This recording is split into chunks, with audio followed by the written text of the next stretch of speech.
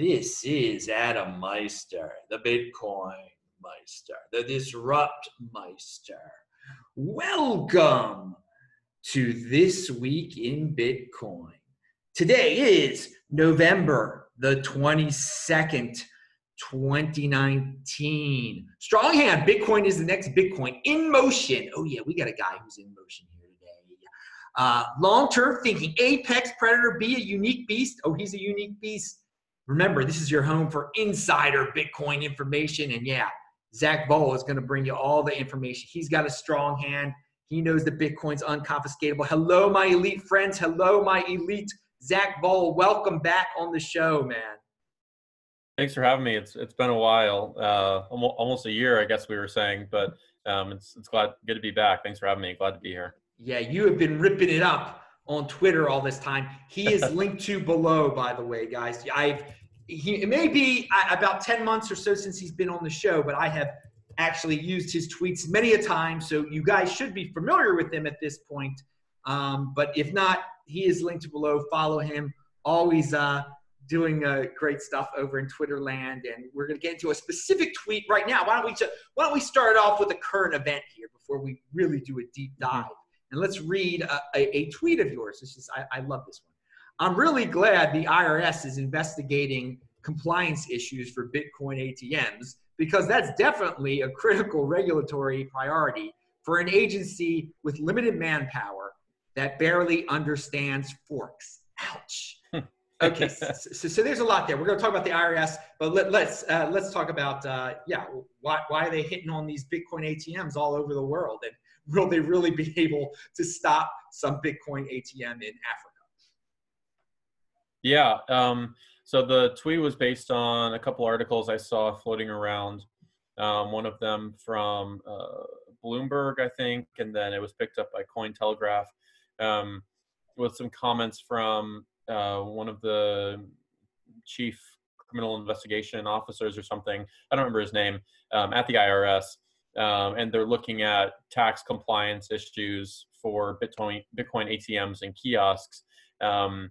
And apparently this is, they're collaborating with multiple different branches of law enforcement. I don't know all the details on this. I just saw headlines and scanned the article a little bit. But obviously there's every couple of months, there's articles about how Bitcoin ATMs are growing in the US and around the world. 3,000, 4,000, 5,000, 6,000 Bitcoin ATMs around the world live now. It just seems like a kind of a bizarre, very niche area for the IRS to focus on, in my opinion. Maybe there is like rampant money laundering or something going on with Bitcoin ATM use.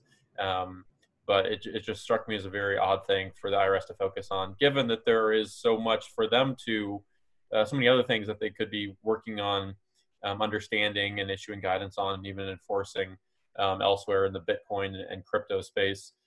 Like, for example, understanding how to tax forks and airdropped coins and all of that sort of stuff, which, as Coin Center has written a little bit on recently, their recent guidance, which is like the only guidance they've given since 2014 or something, was pretty bad in terms of how they understood or seemed to understand forks and airdrops and how they want them to be taxed and all of that.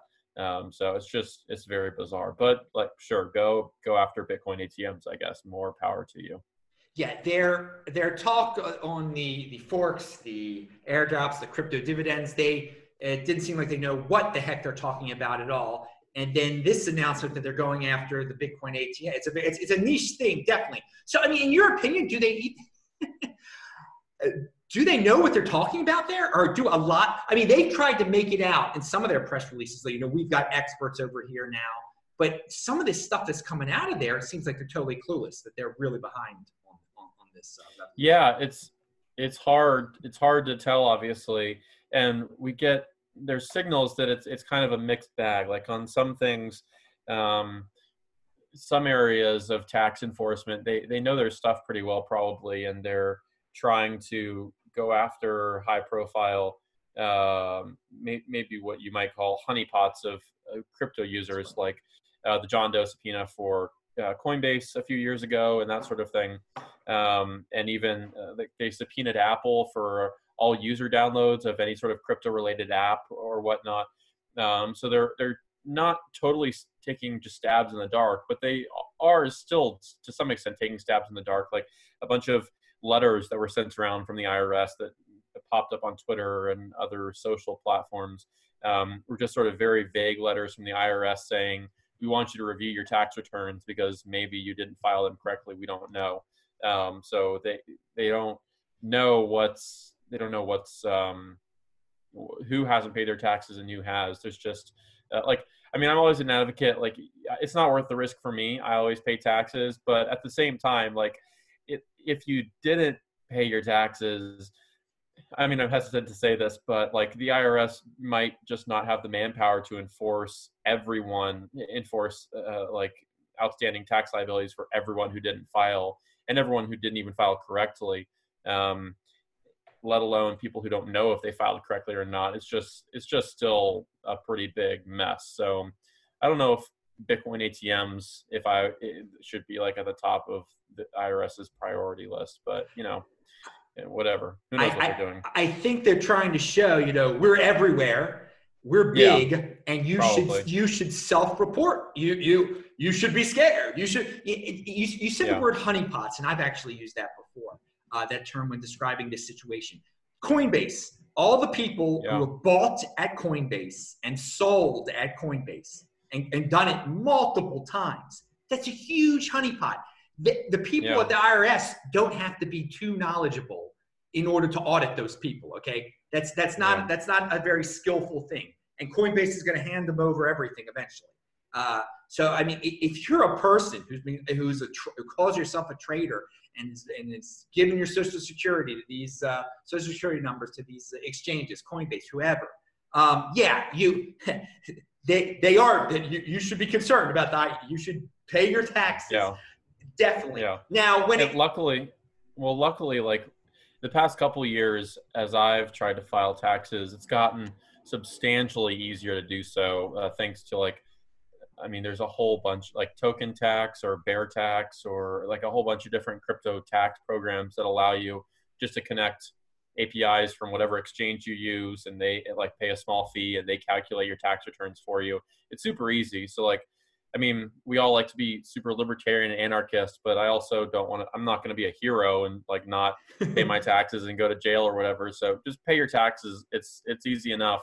But like you said, all the people who are trading on Coinbase and Kraken and Poloniex and all these exchanges, it's almost as big of a problem, maybe even a bigger problem for the exchanges themselves rather than the customers, because the exchanges don't have any more guidance than we do on how to handle forks and distributing forks and helping their users pay taxes on the forks they distributed and whatnot.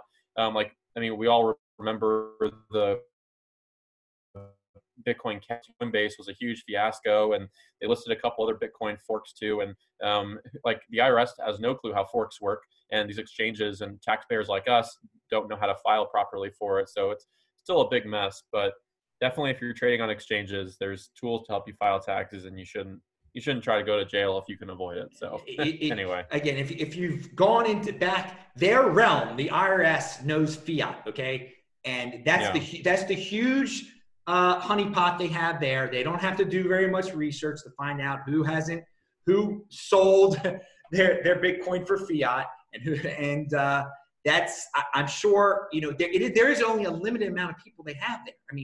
And so if they make themselves seem huge, they'll get a lot of people reporting all sorts of stuff, and then it won't take much talent to go after the people who forgot to report their fiat earnings. It's pretty obvious. If you signed up for Coinbase, you signed up to pay your taxes. That's something to remember there in terms of selling for fiat.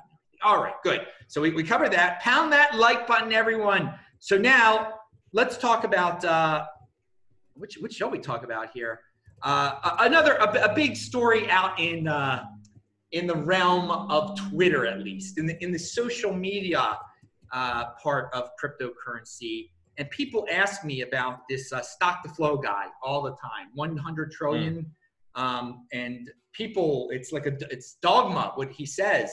And, it's exciting. His charts make big predictions.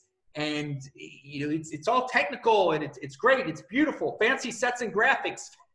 All the stuff that makes everybody drool, okay? He's got it going on, big predictions. People are like, Adam, you got to have him on your show. I'm like, well, it's all out there. And I mean, he's got a Twitter account, and he's I don't know if he'd be on the show. But you had a comment about him on Twitter, and you said, maybe this, I don't want to put words in your mouth, but like me, I'm not blowing this guy out. I'm not putting him on some pedestal and saying it's correct. I've always said Bitcoin's going to be worth more in the future after future halvings. Okay, understand what halvings are, people. If you don't understand what halvings are, but you worship this dude, you're a little behind here. So what exactly did you say, and what do you think about the dude and everything?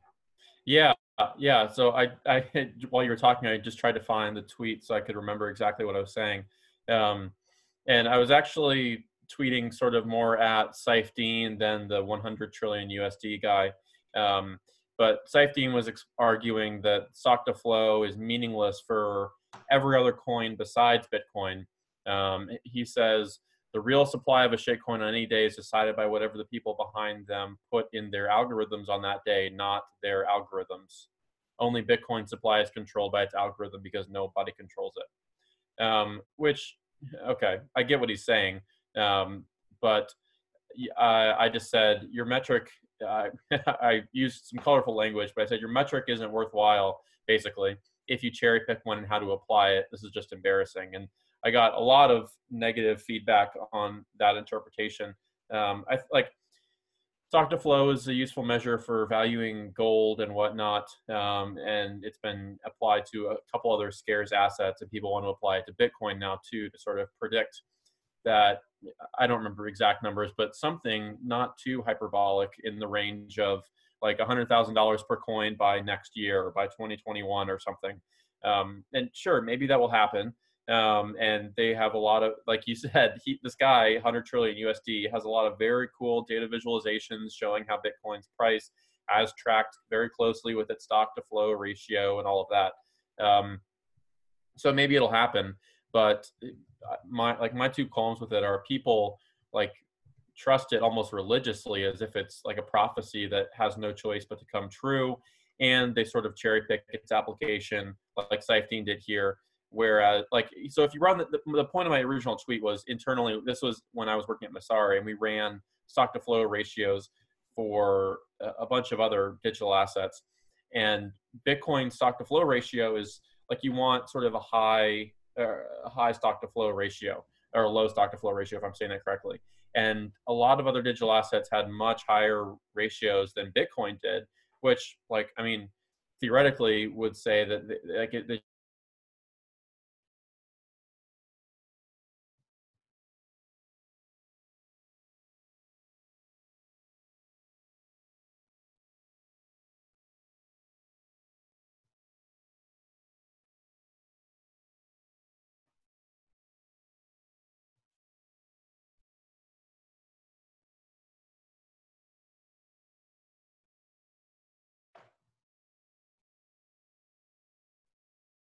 saw my tweet and sort of Zach. Yeah. We got a little cut off there. Yeah, let's you were talking about the high stock to flow or back up some there. Yeah, back up some. Sorry about that. So we ran numbers on some other like altcoins and their stock to flow ratios, and they were higher than Bitcoin's, which I guess is sort of what you want to see, like a high stock to flow ratios, if I'm saying that correctly, high or low. But Saifedean's point here is it only works for Bitcoin. It doesn't work for any other coin. And that just seems a little bit maybe intellectually lazy, in my opinion. Like, why? There's no real good answer for that.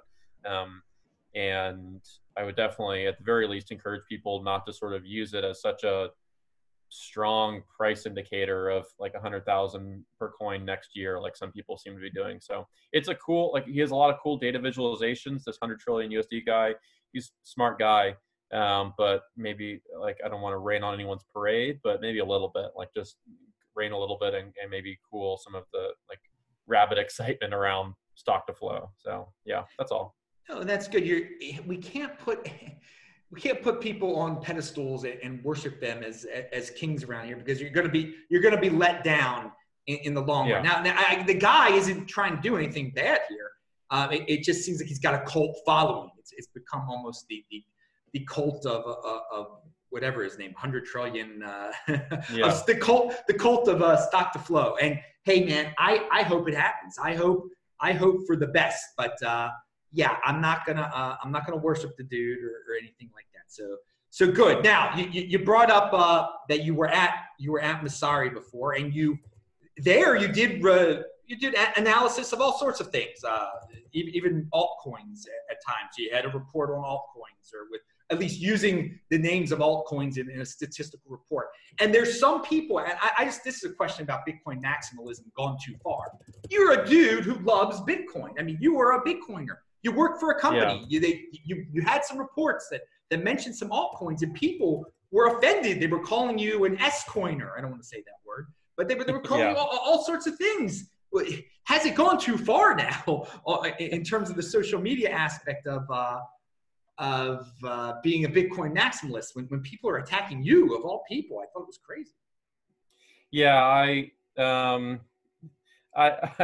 we could spend like 3 hours talking about this. I have a lot of thoughts. I think a couple things really quick.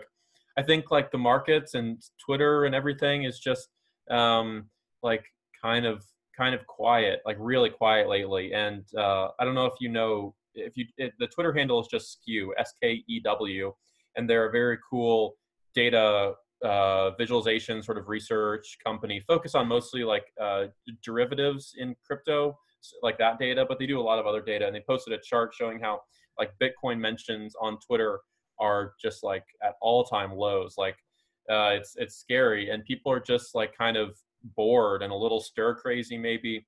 And like you said, maybe it has gone a little too far, this sort of like crusade against S coins, altcoins, coins we don't like, coins that aren't Bitcoin. And like, no one's dumb. Like, we all know there's scams, all sorts of scams all over the place in this space. But like, I consider myself a Bitcoin maximalist. Like, I think Bitcoin is pretty much all I care about in the space. Like, there are a couple other coins and teams doing things that interest me. Like, I think Grin is interesting. I think most privacy coins are sort of interesting. I think Blockstack is interesting. We'll see what happens with them. I think there's just like things that interest me. Would I like buy the ICO? Probably not, but I think it's interesting. But even for saying that, some people on Twitter will report you, block you, call for your head, all of that sort of stuff. And it's just a little bit outrageous. Yeah, I don't know. So anyway, through my work with Messari is sort of a crypto agnostic company. They work with a lot of different teams, a lot of different tokens. They want to sort of be like a Bloomberg of crypto, where any data you want on any coin or protocol or token or whatever can be found on their site. And by working with them, doing a lot of very important work, good work, trying to clean up the data in the industry and the quality of like news and content reporting in the industry and that sort of stuff.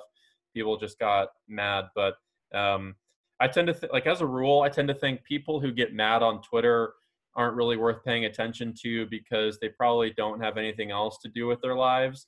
Like, that you probably have to have kind of a pretty sad life if you just spend your day getting mad at random people on Twitter all day long. So I don't tend to give it too much mind, but it does happen a lot more frequently now, and hopefully it improves. But I think the last thing I'll say is, I think as a result of all of this, we've seen a lot of migration towards like social conversation wise, migration towards Telegram and Discord and Signal, where it's a little more private, a little more controlled, and less out in the open like Twitter and Mastodon, which we used for a few months back then, are just because people can be so toxic, for lack of a better word, and it's just over the top. Well, pound that like button, people. Zach is telling it like it is. I gotta say, Twitter for me, I use it as a resource. I filter out all the nonsense screaming. You can learn a lot by reading certain people's feeds every single day. I want you again. What's that Skew one again? How do you spell that? Yeah, it's just their Twitter handle is SKEW, just skew. Um, it's very high. I think they're a team of like 2 or 3 people. I don't remember exactly, but very high quality. Yeah, your point about people getting stir crazy, like I'm not saying Bitcoin is boring now or whatever, but there seem to be a lot of negative FUD stories out there, so that kind of sets the tone. There hasn't been a pump for a while or whatever, so people get and people need action, or just bored people need action. People who are easily bored need action, and they get a little testy and they start yelling at each other. For me, it's always learning. So it's never boring. I don't get into the fights, as I said, and I just use it as a learning resource. But Twitter overall, in the way beyond Bitcoin, way beyond cryptocurrency, most people use it as a way to get out passive aggressive anger and whatnot. So it's come to our space also. But I'm Zach is not he's not an altcoiner. Although you brought up the Mimblewimble stuff. Do you think Mimblewimble will be incorporated into Bitcoin at any point? Oh, good question. I used to have opinions on this. I haven't thought about it in like a while, so I'm hesitant to answer. I think at a very high level, a generic answer I'll give is obviously we can expect base layer privacy for Bitcoin to improve substantially through like maybe Mimblewimble integration, but especially things like Schnorr and Taproot and all of that, and also like services like Wasabi and Samurai and other things. But with specific regard to Mimblewimble, I'm not sure. I haven't read up or on recent conversation about that or thought about it in a little while, so I'm not sure. But there was a lot of what you might call FUD around Mimblewimble based on this one article posted a week ago. And there was some FUD, I guess, on Monero too. But it'll be interesting to how that the 2 articles were for Monero and Mimblewimble on how people claim to sort of break their security privacy model and whatnot. But privacy, like everyone wants enhanced privacy, and that's sort of why these protocols focus on it sort of came to be, and we'll see if they can survive for another 5 or 10 or more years. But we can expect more privacy for Bitcoin, and I hope the privacy coins do important work and serve their purpose. Because they only exist because people want to speculate on their price, and we use them for privacy. So whatever happens. I heard that the Mimblewimble revelation actually has been out there for some time. It's just someone put words and kind of made a scary article about it. And I'll say that in terms of privacy and Bitcoin becoming more private, that there have been people that have said that if it's built into the base layer, that it would scare off the corporate types and scare off the financialization types. So that probably won't happen. People be able to opt into the privacy aspect of it. What do you think of that? Well, could that scare away institutions if it became like truly private at the base layer? Yeah, I think there's probably a few people who have written about this, but I think Nick Carter may have written one on this, sort of like the coming tension between like institutions who want to use Bitcoin and sort of like rogue independent users who want to use Bitcoin for like other reasons. I think he's right. That's inevitable. And I don't know if if base layer privacy improvements will create that tension maybe to the degree people are expecting, just because like Bitcoin base layer will never have very good privacy. It can't have very good privacy because the supply of Bitcoin is so important to its value prop. And the more private you make it, the less able users are to audit the supply of Bitcoin. That's why you've seen inflation bugs with Zcash and Monero and maybe even Grin. I'm hesitant to say that because I'm not exactly sure. But the point is, privacy coins have inflation bugs because people have a difficult time auditing their supply because the base layer is so private, and we don't want that with Bitcoin. So I don't think the privacy will ever become that big of a deal for Bitcoin's base layer. But elsewhere in this stack, like with wallets like Wasabi or with second layer protocols like Lightning, those are where you'll find the privacy. So institutions, if they want, maybe can stay working with the base layer, and other users who want privacy can go to other parts of the stack to get it. And that's sort of how the stack is designed anyway. So I think it'll work out well. Interesting you bring up Lightning. What's your take on its progress? And you're now at Blockstream too, so we should. I don't know what they're doing over there with Lightning, or if you're involved with anything like that. So expand. Yeah. So I'm obviously, maybe not obviously, but I've always been a pretty big fan of Lightning, pretty bullish on it. It's still early, obviously, but like network usage continues to grow. I think with regard to Blockstream specifically, obviously Blockstream maintains the C Lightning instance or implementation, I guess is the proper term. I don't work with the Lightning team here, at least now. I don't think I will much in the future, but possibly. But all these implementations of Lightning are obviously important for the protocol in all the different implementations to grow and mature and whatnot. Very bullish on it and excited to continually see cool apps being built for it. Just a couple weeks ago, someone built a completely anonymous chat room app where you can pay a couple thousand sats and have 24-hour anonymous chat room hosted on their Lightning app. The guys at Satoshi Games, have you had them on your show, by the way? Or you know the Satoshi Games guys? I've heard of them. It'd be great to have them. I knew about that chat thing, by the way. That was a great. What was the? Yeah. I included that in another video. I guess I should find it again. But no, Satoshi Games. Tell us about that. Yeah, they're building like a Fortnite type game with Lightning integrations, and you can win sats by playing the game and whatnot. They're based in Latin America. I don't remember exactly where, but I've super like a year and a half ago or so, when I was still running a podcast that sort of got archived. But I interviewed them. They're just like super friendly, sharp game developers building a cool Fortnite-like game for Lightning or on Lightning, and it's live now, or some people can sign up for the beta to play it and test it.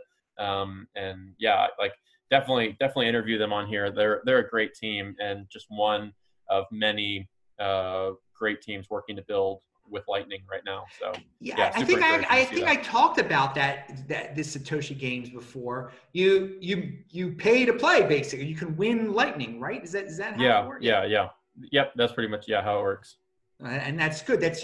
I love that people are experimenting with this stuff. Who knows if that chat room thing is going to get big? Who knows if but at least people are playing around with it. We don't know what the killer feature of Litecoin, the killer app of Lightning is going to be. So keep on experimenting, people. That's what this space is definitely all about. Okay. So any other Lightning thoughts before we move on to Blockstream? I don't think so. I think good. Lightning is Lightning. So what are you doing at Blockstream? We had Neil on here telling us what he does. He's marketing over there and everything. And Blockstream is so legendary in this space because people come up with all these conspiracies about it. Here you go. Here's a real guy. He works for them. He's been on the show before. He's not part of a New World Order or anything like that, or whatever you guys think's going on. Tell us about what you're doing over there and what and them. Tell us about Blockstream. It's funny. Yeah, it's funny. It's like I don't think it was related, but I posted on Twitter that I got a new job and I'm working with Blockstream now. And then some Ethereum fans started rehashing these old conspiracies, like you mentioned, about how Bitcoin is co-opted by Blockstream and all of this stuff. I don't know. It's nonsense. But Blockstream specifically, it's honestly a dream job. Some people maybe don't want to work in Bitcoin full time, but I think they're sort of rare. Like most people want to work in Bitcoin full time, and there's a handful of companies that just sort of are where you would want to work if you had your pick. And Blockstream, for me at least, is 100% one of those companies. So I'm very lucky, and I'm having a lot of fun. I actually work pretty closely with Neil. Like right now, I'm just doing a lot of documentation, rewriting, that sort of stuff.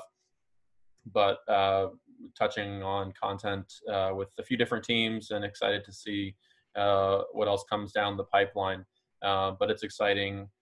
Like you said, one of the best companies in the space, and I'm just, super lucky. So I'm having a lot of fun already, and I plan to continue having a lot more fun in the future. This dude is in motion. He had a podcast, and then he ends up working for these big Bitcoin companies, working in the space. How does one end up working in the space? Any advice on that to the people listening? I was gonna post a Twitter thread about this, but I mean, I'll not post a Twitter and just share it on your show. Like I'm a little like I've been in Bitcoin for a few years, several years, I guess, but I'm not like an OG or anything like that. I'm just like a regular guy, and I tweet a lot, but I'm not nothing special. All of that to say, there are so many opportunities in the space, and I know this because I've found them. Like I found when I was looking for a new job, do something a little bit more fun and more related specifically only to Bitcoin. I found a dozen different jobs at least that would have been a lot of fun with great companies in the space. Like for example, Bitwise and Casa, and CoinDesk, and a couple funds and exchanges and whatnot. So to your question, to get involved, you honestly just have to DM people or email them or something and just reach out and ask. Because no one's gonna like give you a job and come to you. You have to just go out and get it. And in my, like, it takes a little bit of work. But there are I'm not overhyping it. There are so many jobs in Bitcoin, and a lot more in just like the crypto space generally. But if you want a job, you probably won't find your ideal first job in the crypto space on your first try, or maybe even your second try. But point being, there are a lot of jobs. So don't feel discouraged. Just like shoot some emails, send some DMs, and I can almost guarantee you something will work out because there are so many opportunities. All right, dudes, that is some insider information. That's why we got the best freaking guest in the space here. You don't hear stuff like that. Just DM the people. He is giving you proactive tips right there. Oh my God, I love that. I love what you just said. No, hardly anyone talks about, how do you get a job in the space? Yeah, people don't come find you. You go DM. There's nothing shameful. I get DMs all the time asking me all sorts of things. Do the same for the people that work at these companies. Again, any specific targets you have out there besides the ones you just mentioned for people you think might need jobs, for companies that are looking for jobs? You have any specifics? Yeah. Any other names out there? Any other?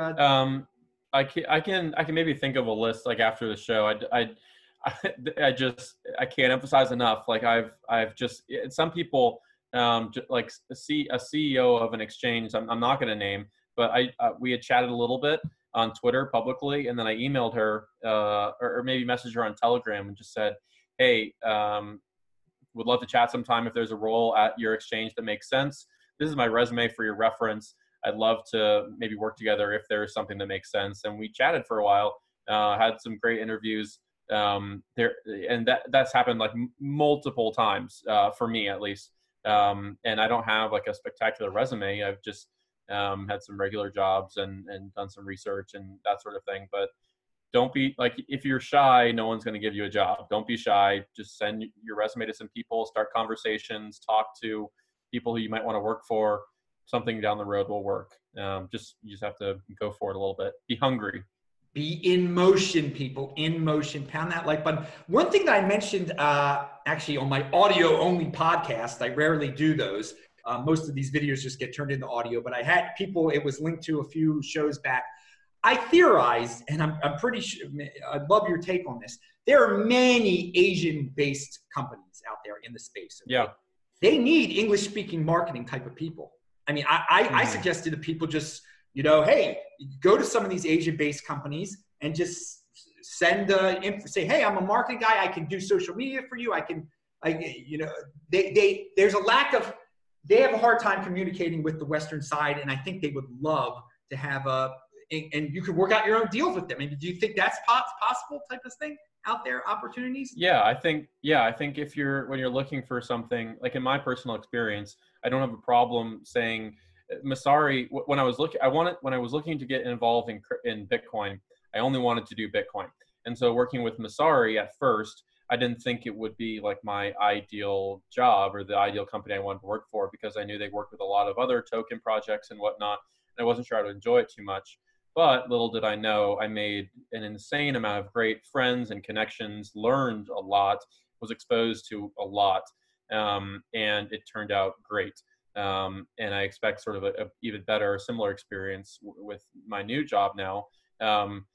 Point being, if you're looking for a job and you don't find exactly what you're looking for, it's okay to take maybe a less ideal job, because you never know, in crypto specifically, because it's a very small space and you never know who you're going to meet or what opportunities you're going to come across after you just take something and start working in the space and meeting people and doing it full time. Can't overstate the importance of that. Just take a job. Everyone's hiring engineers. So if you're an engineer, you can take whatever job you want pretty much. And if you're not an engineer, just take something, start working for a crypto company, make connections, and use it as sort of a launching pad to something else. Or stay at your first job in crypto for 5-10 years. Either way, there's so many opportunities. If you want to work in crypto, I guarantee you can find a job. Wow, this is very positive stuff. This is I love this type of information. Okay, we're gonna move more to the stuff that everybody's familiar with, the news. Let's talk about the bigger story, China. What are your thoughts on the recent China here? Yeah, China's always in the news for Bitcoin.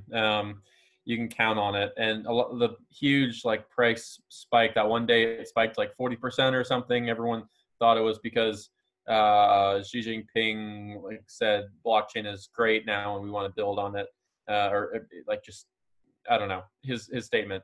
I don't know how much that had to do with the price directly, but China's, at least from like a Western point of view, it seems that the Chinese government and Chinese companies are taking this stuff maybe a little bit more seriously than like American companies and regulators are, and maybe that's just a product of them having a little bit more regulatory flexibility in terms of like U.S. securities regulators are very, very strict. And we see companies leaving the U.S. all the time or excluding U.S. customers all the time. Even like Binance had to create a whole separate exchange just to cater to U.S. clients. It's crazy. And so Asian markets are a little bit more flexible in that regard. But yeah, China's always in the news, always crazy. I think the one thing I would say is Crypto Bobby, who does YouTube crypto videos and stuff, tweeted the other day. He was like, every time he lives in New York, also here with me, and he said anytime he sees news about China, he just always assumes the translation is wrong, and he doesn't take an opinion on it until someone clarifies the news, which I think is a pretty good way to read China news and Asian news in general about Bitcoin and crypto, because there are so many translation errors. Westerners don't have great access to information to explain what's going on in China and Asian markets right now. So if you assume anything you hear is wrong and wait for it to be clarified, you'll probably be okay, instead of, I don't know, believing some FUD or getting bad information or whatnot. It's tricky. Yeah, that's a good technique there. I like that technique. Hey, by the way, you said you're not an OG. When did you get into Bitcoin? When did you get into the space? Yeah. So like spring or so, like 2014. Oh, I was in college. Dude, that for most people, you're like a grizzled veteran. There's so many guys that are proud that they got in 2017. But no, continue. Sorry.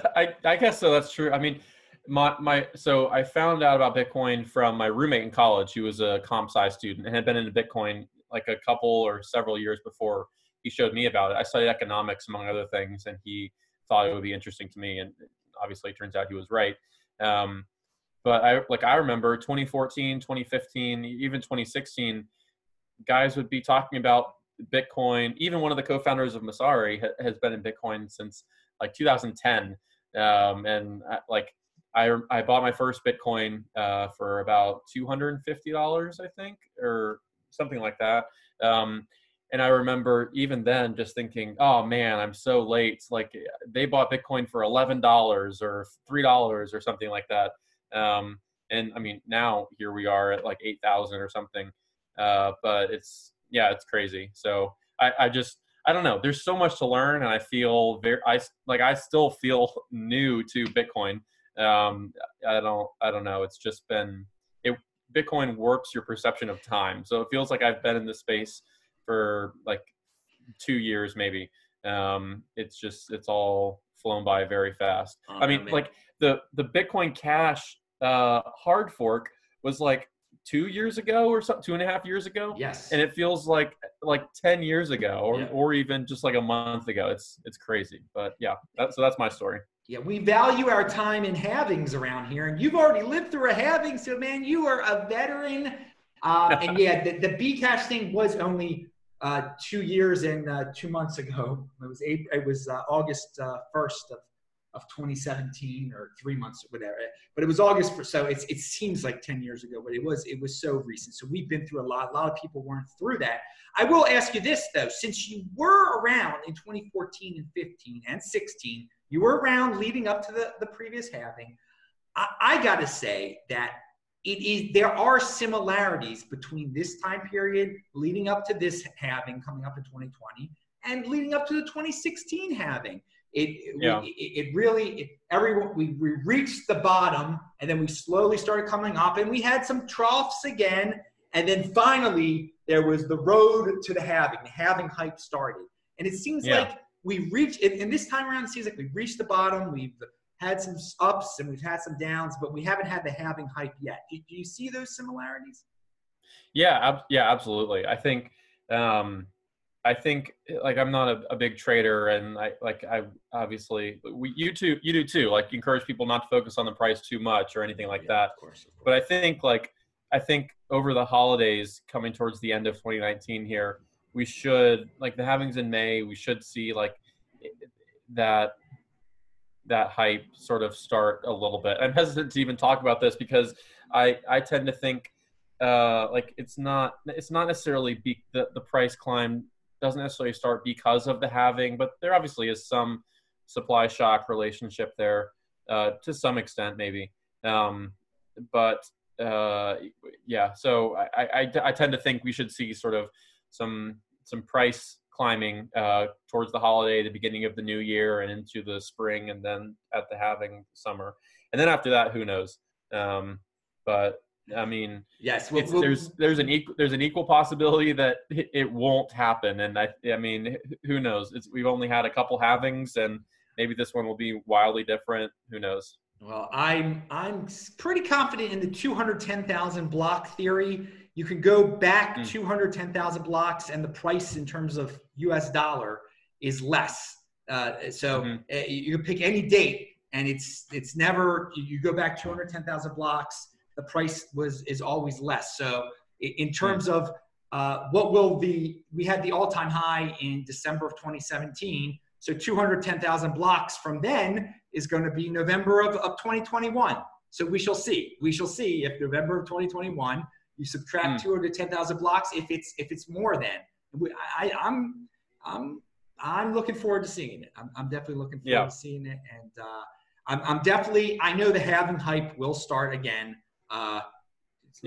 Probably again, just like you said, around the holidays, beginning of the year, the mainstream media will wake up to this thing called the halving again, and all these people who are in the space who have no idea what it is will start talking about it again, and it creates its own little hype, and people start buying it, and then once it happens, the price goes down, and then afterwards it goes up. So we'll see. We'll see if it's all cyclical again. But you've lived through it before. Yeah, strong hands until then, though, and we'll see. That's exactly what I was going to say. I was going to say strong hand. You've lived through it before, so you got a strong hand. All right. Well, let's talk about something you haven't lived through yet. That is Facebook Libra. Do you think it's going to happen? Do you think they'll get approved? Yeah, that's a good question. I honestly don't know. Like month to month, sometimes my opinions on that change.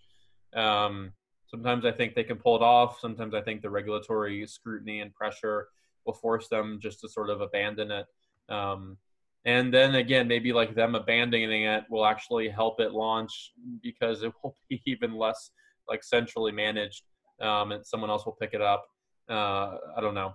I don't know. If I was like gun to the head, had to bet one way or the other, I would probably bet on it not launching more than like launching. But I'm honestly not sure. I don't know. And I think anyone who knows for sure it won't launch or it will launch is just making things up.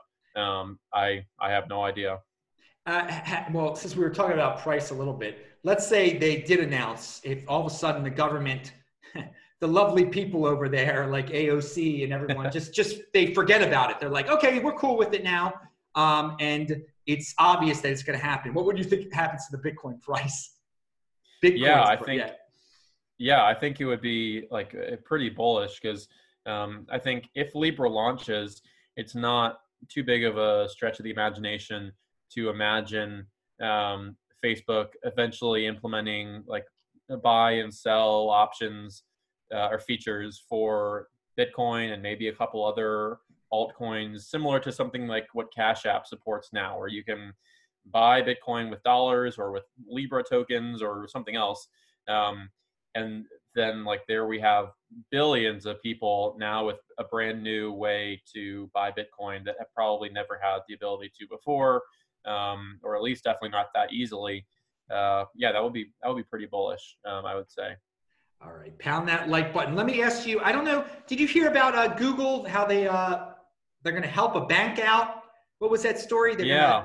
I didn't read that news too carefully, but apparently Google is interested in launching some sort of type of bank or building like a very close banking relationship with someone. I don't remember exactly what was going on there, but Forbes took some article and said this is why Bitcoin's price is crashing or something to that effect. Just classic. Everyone always searches for a narrative to support why the price does whatever it does. But it was one of those kill Bitcoin articles. And again, I remember seeing that. but I bring it up because I do believe they're working with this bank and they're going to help the bank be more efficient. I think it's the first step. I think they want to have their own coin one day. I want to go back to Libra for a second. I have no problem with a company like Facebook printing their own token, printing their own money, whatever you want to call it. I think companies should be able to do it just like nation states and compete, don't complain. If Facebook gets let in, do you think Google will end up with one? Do you think Amazon will end up with one? All those big companies? Yeah, I mean, I tend to agree with you too. Like, I think it's probably that situation is probably inevitable. I don't know exactly the timeline for when we can expect something like that to happen, but yeah, definitely if Facebook gets the regulatory okay, we can see we'll probably see a lot of other large tech companies building similar protocols to Libra. Well, we just talked about China. If China lets, and already this is happening from what I can kind of tell, I'm not there, but they're letting their tech companies have their own coin. So I mean, there might become pressure. There might be pressure on the Western world if the Chinese companies really are successful with that stuff, just to let our companies have this, or the West companies have the same privilege, I guess, to do that. So we shall see. Now we've reached the end here. I don't think I have any more questions. Is there anything that you wanted to bring up that wasn't brought up here? Any events coming up? Anything you want to talk about? No events or news. Just I mean, a lot of what we've talked about has been people speculating on why the price does what it does, whether it's because of the stock to flow ratio or Google's banking relationships or anything in between. China FUD. And I guess my parting comment would be to sort of take all of that with several grains of salt. Because people love to spin up narratives, all of them with varying degrees of credibility. And at the end of the day, people only have very limited ability to predict why the price will do what it does and has done what it does and whatnot. So, don't pay attention to the noise because odds are most of it is noise. Yes, avoid the crypto noise. I really appreciate all your tips about jobs. You can follow that was really original stuff. Zach's is linked to below. And I mean, you can send him a DM if you got questions about jobs or whatever. I'm sure you can give some tips. Anyway, Zach, thank you very much for being on the show. Again, he's linked to below. Pound that like button, everybody. Bang that bell button. We do this Week in Bitcoin every Friday. I think we're going to be able to get back to the regular format again once I'm back in the United States. I'm in Adelaide, Australia, by the way, everyone, if you don't know, but I'm going back to Baltimore. Next week, it will be live from Baltimore, hopefully. Okay, everybody, new show here every day besides This Week in Bitcoin every Friday. So subscribe to the channel, like the video, pound that like button, bang that bell button, disruptmeister.com. Follow me on Twitter at TechBalt, TechBalt. I'm Adam Meister, Bitcoin Meister, Disrupt Meister. Shabbat Shalom. We'll see you tomorrow. We'll see you next week. Bye-bye, everyone. See ya. See ya.